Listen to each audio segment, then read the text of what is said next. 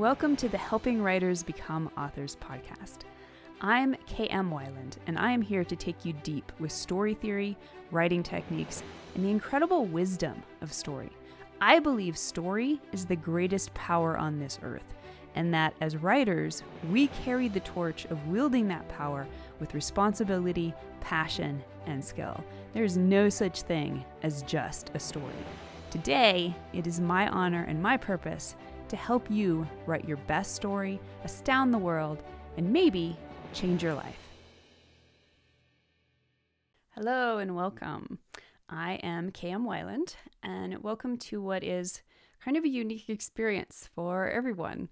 If you're watching this on YouTube, then you probably know that throughout the last year, I have been posting shorter videos in a Q&A format throughout the past year. And as the year progressed, those videos kind of started getting longer and longer, true to form for me, and just taking more time than I really had available to work on that if I wanted to continue working on the other content I produce as well. But I really wanted to continue doing the videos. So this year I'm going to do something slightly different, and that is offer the videos not just on YouTube, but on my podcast. So if you're listening to this on the podcast, you may already tell that this is kind of a different experience because I have always scripted my podcasts, and this is going to be more extemporaneous with me just talking. So who knows what I'm going to say. Don't worry, for those on the podcast, the regular format will be back. But I will be doing probably one of these video/podcasts throughout the year as well, just to keep up with the video because I enjoy doing that, and also as an experiment to see, what people resonate with and what you like. So we'll just be playing with that. So if you are a podcast listener, then really the only difference that you're experiencing here is, as I say, it's more extemporaneous and not scripted. If you are a YouTube listener, then the good news is that this format means that I will be including a transcript, which you can find on my website at Helping Writers Become Authors, and which I will link to down below. So if you'd rather read or listen, then you have some format options to access this information. The other thing I will say is, as you can probably hear, I'm kind of getting over a cold. I'm still getting over my Christmas cold. Also, it's very cold here today, and my nose is cold and it's running a little bit. So I have a little bit of a frog in my throat, and I apologize for that. Okay, so today we're going to be diving into the topic of multiple plot lines. And this is in response to a question that I received on the blog from Amanda, who asks, I would love a practical guide to outlining multiple storylines. Even if you just have a B story, how do you outline for it and make sure it aligns with the main story? And this is a really important question to ask, because so often I think as authors, we think, particularly when we look at some of what's popular right now, that we need to have multiple plot lines and we need to go bigger and better and have more. And that's great. Obviously, there's a lot of fun in that and a lot of ways that we can really explore some fictional options through that format. But the key is it has to all work together. Just throwing a bunch of plot lines into, say, the same story world doesn't necessarily mean that they together are going to create the most cohesive or resonant story. So thinking about this and asking, how can I create that kind of resonance in the outline phase or as I'm planning it, is great and so important for creating that foundation. So as with most things, the foundation of this all comes down to structure. And it's really about, how do you take story structure, the principles of story structure and the major plot points, the first plot point, the midpoint, pinch points, etc., and then apply that to something that isn't just one storyline, isn't just one story arc, and still make it seem like something that readers can follow and pay attention to, and that ultimately makes sense on a deeper level of character arc and thematic resonance.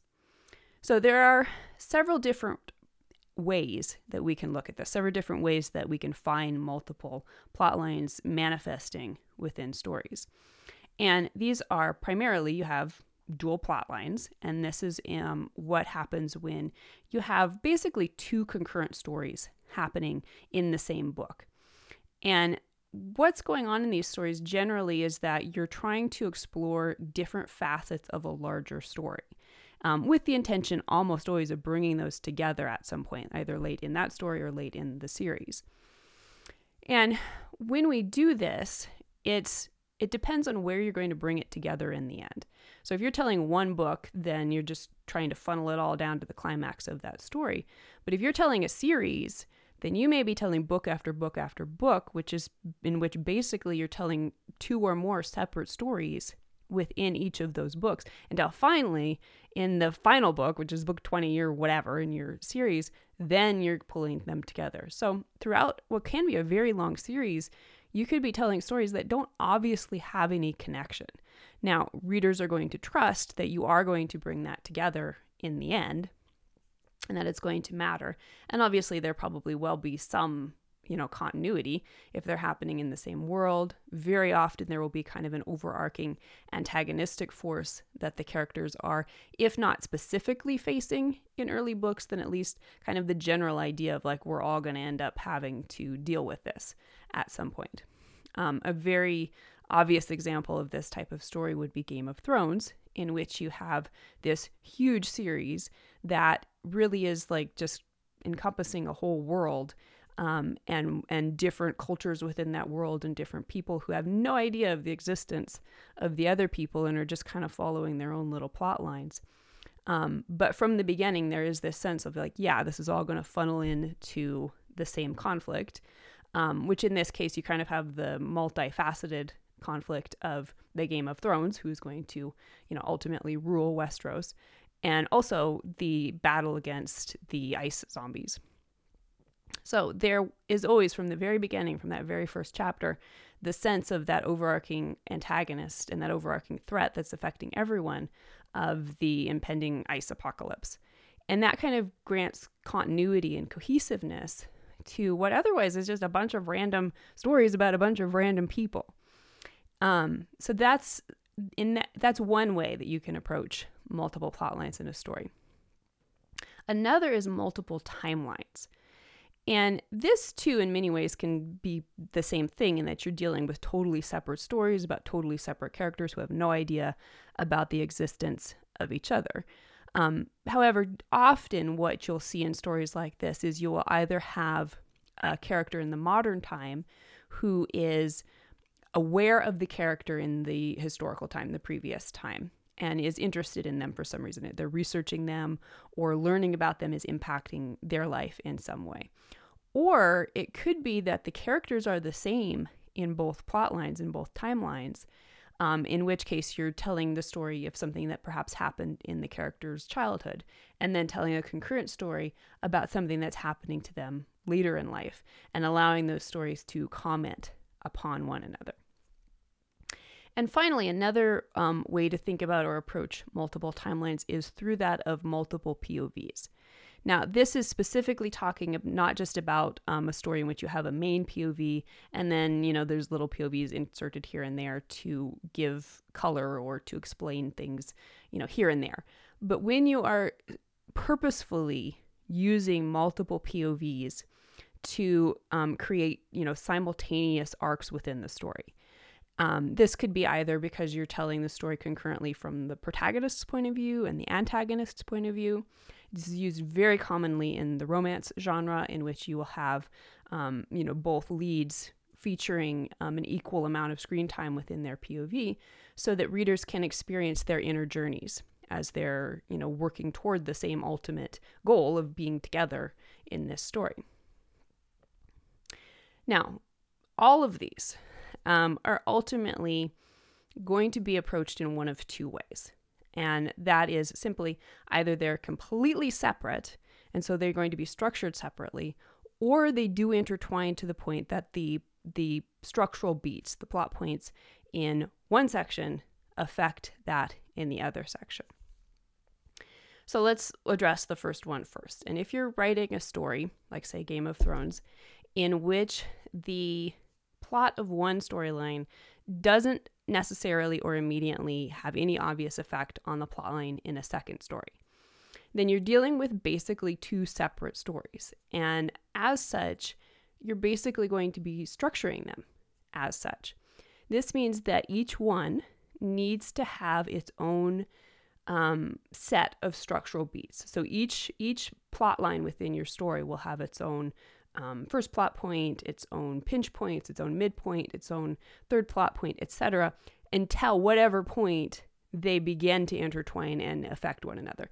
And again, if you're writing a lengthy series, that may be quite late in the series. You may have multiple books that go on and on and on without these stories ever intersecting, in which case you will have complete structures, complete story structures for each plot line from book to book to book.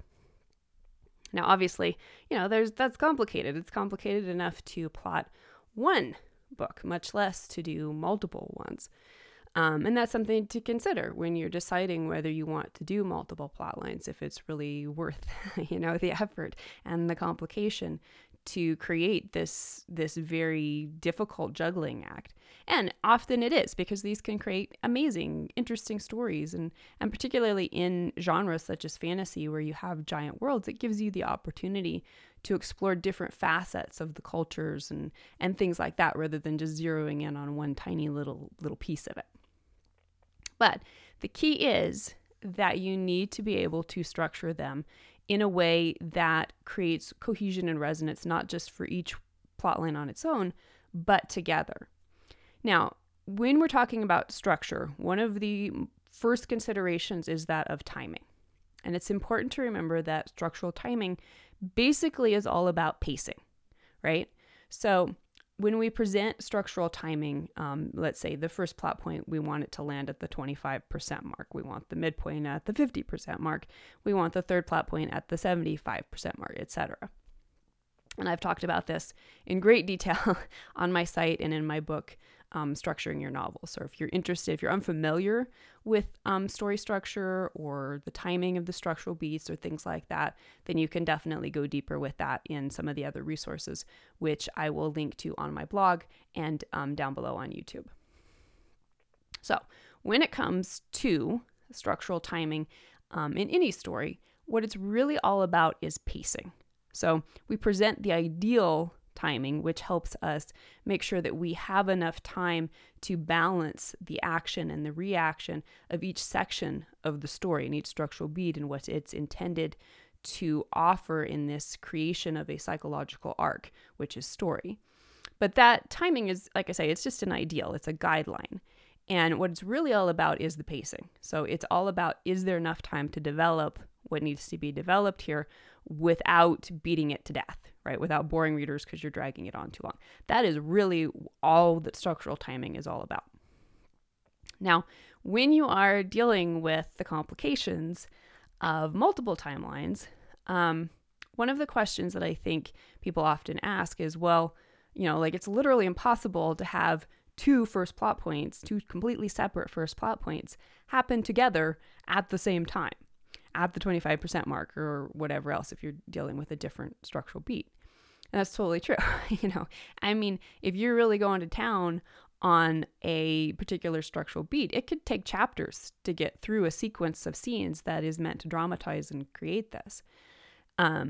So what's important here is not so much that every single plot point in every single plot line ends up at exactly the right timing, but rather that it ends up within the right timing within its own structure.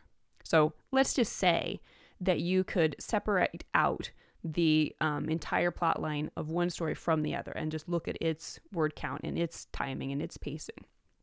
Then you'd still want those plot points to happen generally at those ideal moments of structural timing.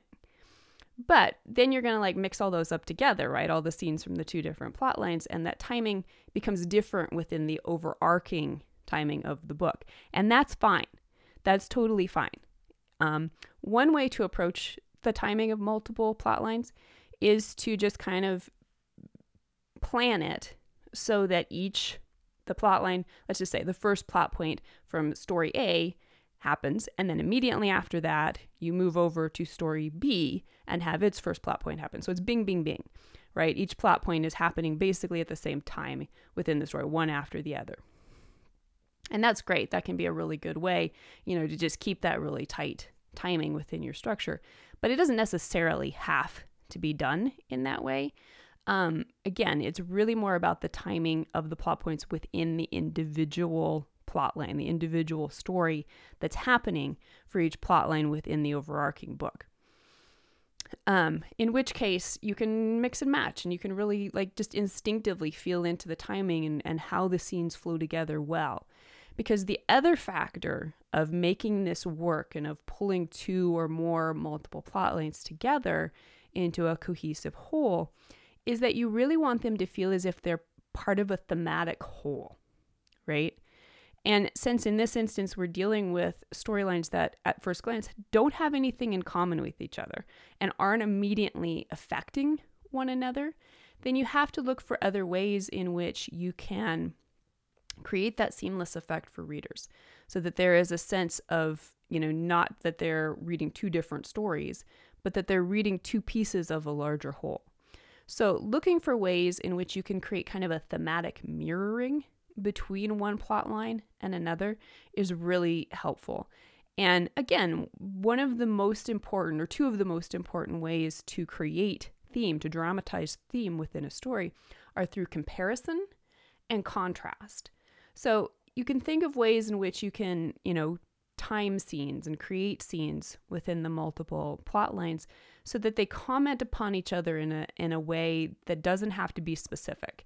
And by that I mean it doesn't have to be that it's literally commenting upon something in the other plot line, but through the patterns that are emerging, through the behaviors of one characters and the consequences that they're facing in one timeline and so forth and so on.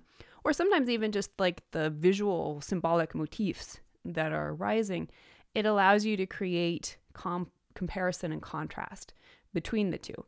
Because after all, there should be a reason that you're sharing both of these stories, both of these plot lines in the same story. Like they are related. There is a thematic cohesion, a thematic relation between them. So really mind that, look for that and how different things relate to each other, how the actions of characters in one section can cast a mirror or just create an interesting commentary on the actions of a character in the other plot line.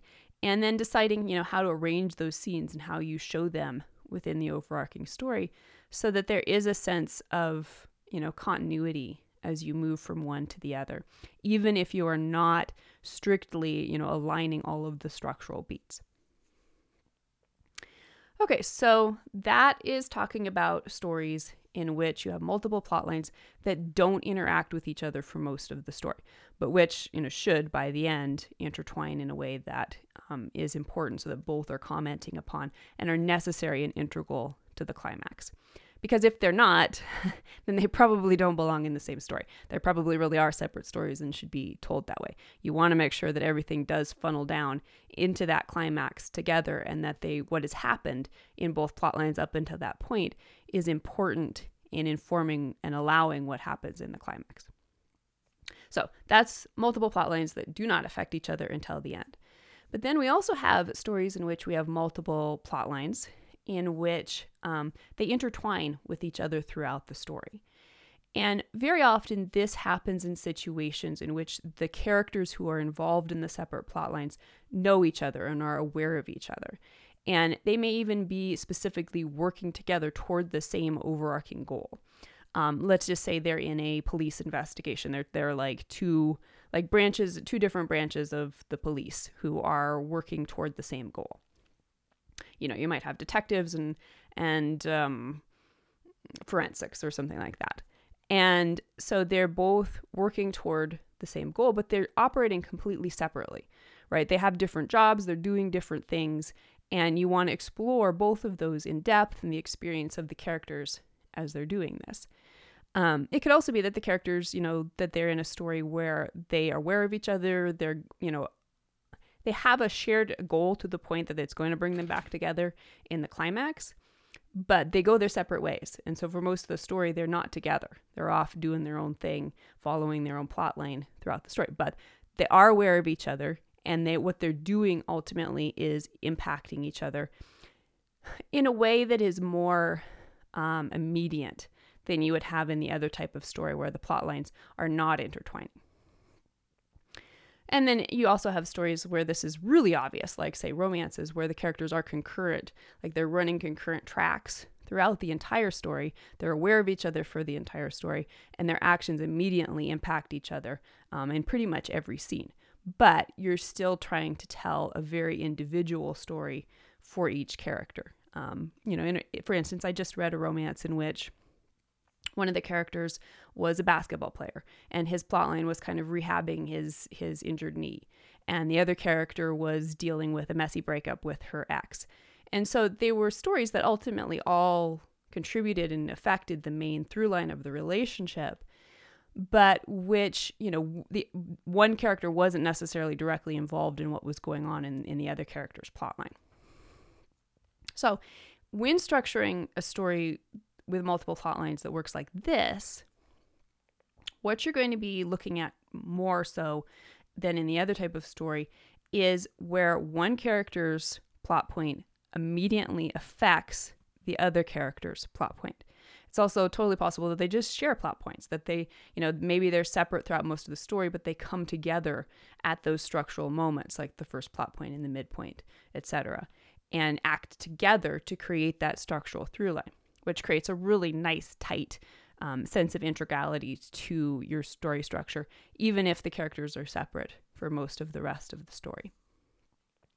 So in these instances, you're either going to have your characters coming together at the plot points and acting together to create those moments, or the actions of a character in one plot line are immediately going to affect that beat for the character in the other plot line. And again, a mystery is kind of a good example of this, in that perhaps, forensics comes up with, a really important clue. That's their plot point. But then the detectives take that clue and, go look for the bad guy, maybe have an encounter with the murderer, that kind of thing. So there's just kind of a immediate cause and effect, a domino effect to how those plot lines interact and are intertwined with one another. Okay, so the final thing I want to talk about here is subplots. Or story B, as we sometimes talk about them. The thing to understand about subplots is, in essence, they are exactly the same as any other multiple plot line. The difference is, and perhaps the distinction here, or at least as I'm making it, is that they're smaller, right? When we talk about a multiple plot line, we're talking about a concurrent storyline with a full story structure that's given just as much time and space as the other storyline and is happening throughout the entire book. A subplot is something that takes much less space within the story and is kind of just, I don't want to call it an afterthought, because if it's an afterthought, it should not be in the story. But it's a side dish, right? It's not as important as the main stuff. However, this is super important. Subplots have to be integral to the main story. If you can pull them, if they do not matter by the time you get to the climax, then they probably should not be in the story. A subplot just for the sake of having a subplot is not a good idea. A subplot just for the sake of wanting to explore some little aspect of your story or your character, if it doesn't contribute to the larger structural whole, is not what you want in your story. So when you're looking at a subplot, or really any multiple plotline, you really want to ask yourself about the bottom line in your story. Is this going to matter to the climax? If I pull it, can the climax still happen? That is the question you need to ask yourself. Assuming the answer is yes, then really the way you're going to want to think about approaching a subplot isn't that much different from what we've just talked about, the options for approaching any story with a multiple timeline. And really the best and tightest way to deal with a subplot is to make sure that it fits into the story's overall structure and its plot points. It could be, depending on how big and much space your subplot needs, if it doesn't need much, that all you're going to do is just have it show up at those plot points. Even if it isn't directly influencing the main plot points, it might show up with its own little mini plot point. That doesn't have to have a huge effect. It's more of a pacing thing that's just reminding readers, yeah, this subplot's here and it's important. One of my favorite examples of this is from my favorite movie, The Great Escape, which is the classic World War II movie about the prisoners trying to escape from the German prison of war camp. And usually when people think about this movie, if you're familiar with it, they think of it as a Steve McQueen movie. When really Steve McQueen is a subplot character for most of this story. The main through line of this story is the British prisoners trying to escape. They're planning a great big giant escape where hundreds of people are going to escape the prison.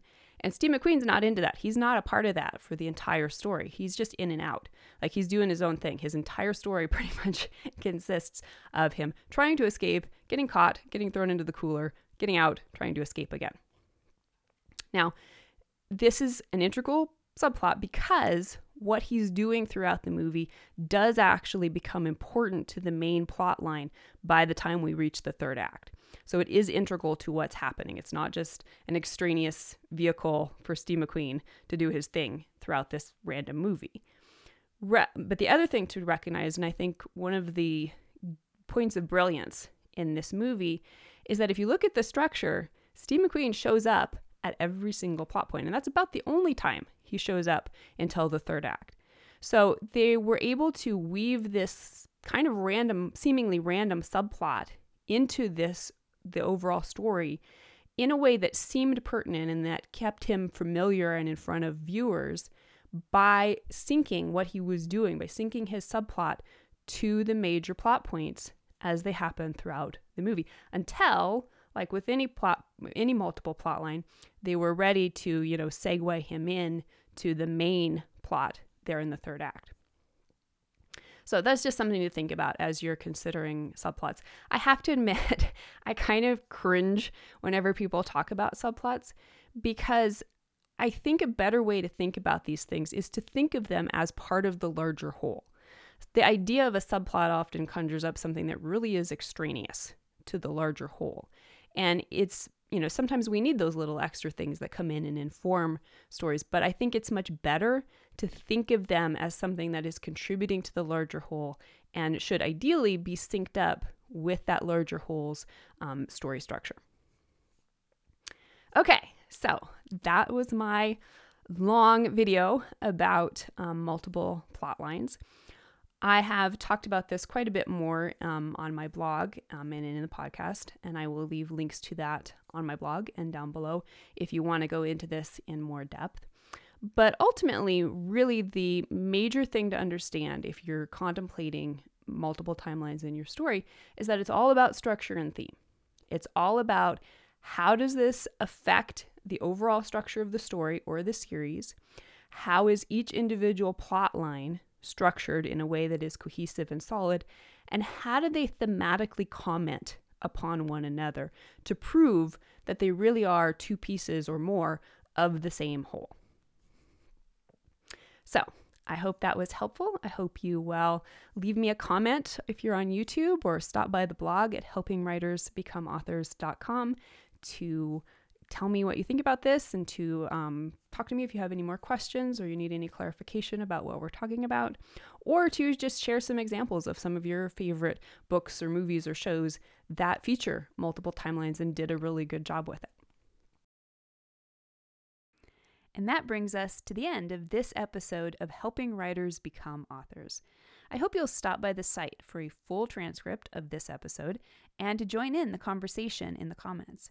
Tune in for next week's episode, where we'll continue to explore all things writing and storytelling. If you'd like to support the podcast, it always means a ton when you take a moment to leave a quick rating or review on Apple Podcast, Amazon Music, or Spotify. To stay updated on all the latest content I create for you, the best way is to join my mailing list at helpingwritersbecomeauthors.com/mailing list. You'll also immediately gain access to lots of free resources, including my books, Crafting Unforgettable Characters and 5 Secrets of Story Structure. For real-time connection with me, more writing advice, and behind-the-scenes glimpses, follow me on Instagram at authorkmwyland. A heartfelt thank you to each one of you for your support and enthusiasm, and especially those of you who support my work on patreon.com/kmwyland. You help make my site, this podcast, and so many other resources available to writers everywhere. So until next week, keep writing, keep dreaming, and most importantly, keep being true to your stories. Thank you for being part of helping writers become authors.